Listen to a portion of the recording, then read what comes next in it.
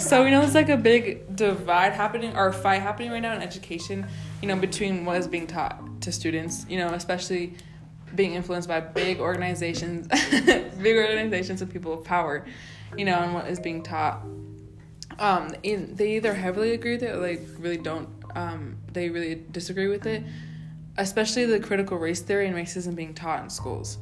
I think this kind of becoming more prominent now because people are starting to realize the history of certain things. They're starting to realize where things are coming from and that it's not right, and that, they're starting to protest certain things. They're destroying historical sites. It's just a huge divide, and people are using their voices, and people are using their power to get, their points across. And they're blaming education.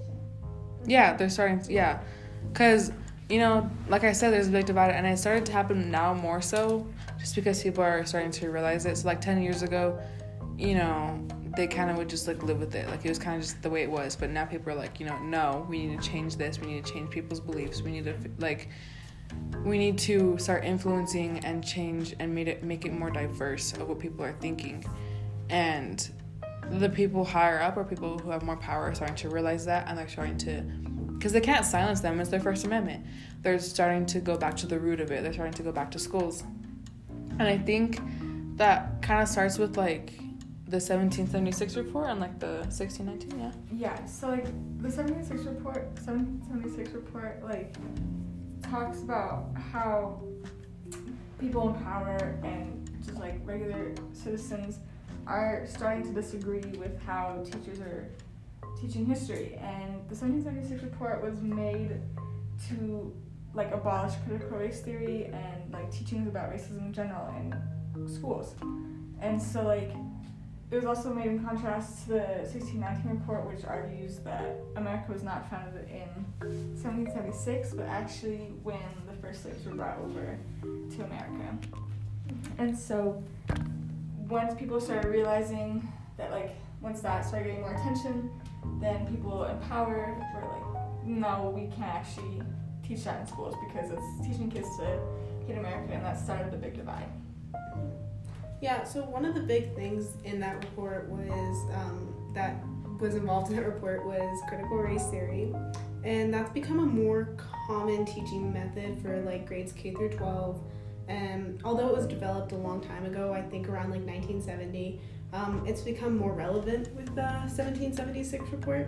And critical race theory, or CRT, is the idea racism is a social construct, and that the system has been built to keep certain people, typically white people, in power, and how other people, the system's built against them, and they have less of a chance. And so there are multiple organizations that are kind of more for certain things, I guess, and that agree that CRT should not be taught in schools. And one of the ones we found was Turning Point USA. So Turning Point USA is a nonprofit organization run by Charlie Kirk, whose target audience is usually young conservative college students.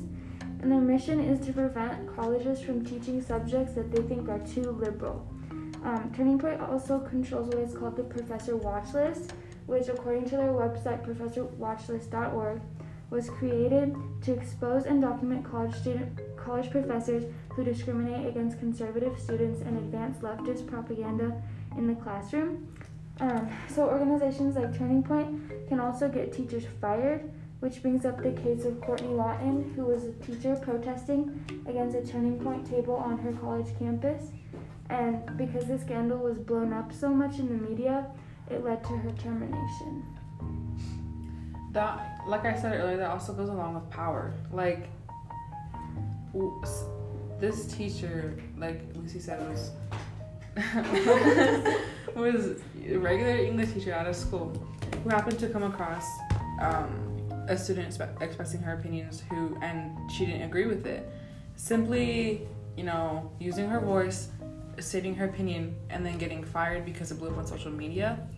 I think that is completely unfair, and I don't really understand how an organization has so much power to get someone fired from their job for voicing their opinion and using their First Amendment right. That doesn't add up to me. That doesn't make sense. And I think, this also goes back to the 1776 report and what's being taught. You know what I mean? Like kids, they're using that against, you know, teachers and people like in the education industry system. Yeah, that's what I meant. Because, you know, at this age, it's especially like I guess middle school, right? Like that's a critical age where kids are starting to like pick things up, develop their beliefs, their opinions, and form, you know, what they think and how they express themselves and express what they believe in.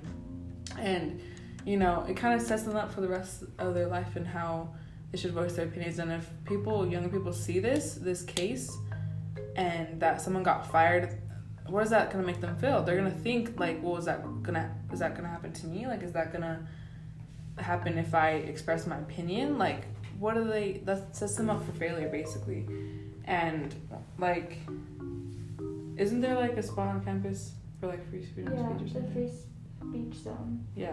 So once again, that doesn't make sense. Yeah, I don't think it makes sense to have a spot where, I mean, you should be able to speak your mind and speak freely wherever you are. There shouldn't be a soul zone where you can only speak. It's your First Amendment. Yeah, it doesn't need to be a designated spot to just speak your mind. You should be able to just do it wherever you are. Yeah. And there shouldn't be anyone like controlling either. I mean, like, unless it gets like, you know, violent or like, you know what I mean. I mean, learning other people's opinions is how you grow. Yeah, so that's how you influence people's opinions. That's how you change their mind. That's how you get your voice out there. How is only being able to speak your mind in one spot? How are people going to learn more about everything? Like, that is changing the education system if you can only learn in certain areas, like learn certain things in certain spots. Yeah. And then with like the whole firing thing and like what is being taught in schools, why does someone who has power, who did not go to school to learn to teach that subject, get to influence or get a say in what is being taught? Like, they didn't go to school for that. They didn't learn for many years, put in the time to be able to teach that subject. Why can they, you know, influence what is being taught? Like, that doesn't add up. So I'm pretty sure you said something about public schools and private schools, right? Oh, yeah. So, put me on the spot here. Public schools and private schools are slightly different. In a public school, students, their First Amendment right is protected more so than in the private education system. So public schools are branches of the government, actually, and that teachers are state actors.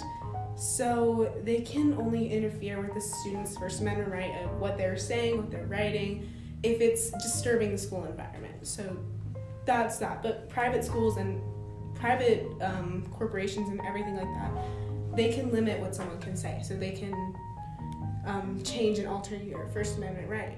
Or not alter, but just put more restraint on what you can say. And that's kind of, I don't know how to describe it, but it's interesting that there's such a difference in the public and private education where your First Amendment right can be limited. Once again, why do they have that power to influence? Like I said, these like kids are being influenced. Kids are like, they're noticing things. Like, if they can't speak their mind, if they can't speak their mind in school, then where can they? That's normally like, in my mind, that's normally where you can speak your mind. Like, that's kind of where you get most things. That's where you learn, you know, about pretty much everything. So why can you not speak your mind, especially in private schools? Yeah. I mean, I didn't know that. I mean, we go to a private school. Yeah, I didn't never know that. Like, I haven't noticed it here where they restrain it, but I guess I don't know what it's like at other private schools. Yeah. If that's something that some students experience, and if their education's being changed by them not being allowed to say certain things. And I think you can kind of see it at Bosque because we're a very liberal school. Mm-hmm. So, like, yes. we are very free to speak our minds. Mm-hmm. But if you're not liberal and you go to Bosque, you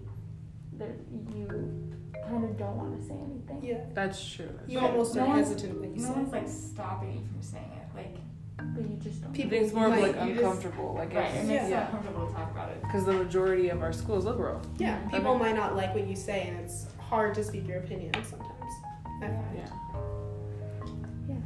Yeah. That's not. Yeah. I guess that. Mhm. I was gonna say it's not the environment, but I guess it is because it's the people. Mm-hmm. And we won't penalize you for saying what you speak. We're just like, it's kind of more of based off if you're comfortable or not. So. Yeah. You just know that if you say something and the majority won't like it, like, They'll have their opinion back because we have Because everyone has their own, everyone has their own choice. Yeah. Anything else? I'm good. I think that's everything. Alrighty, guys. Thank you guys for listening.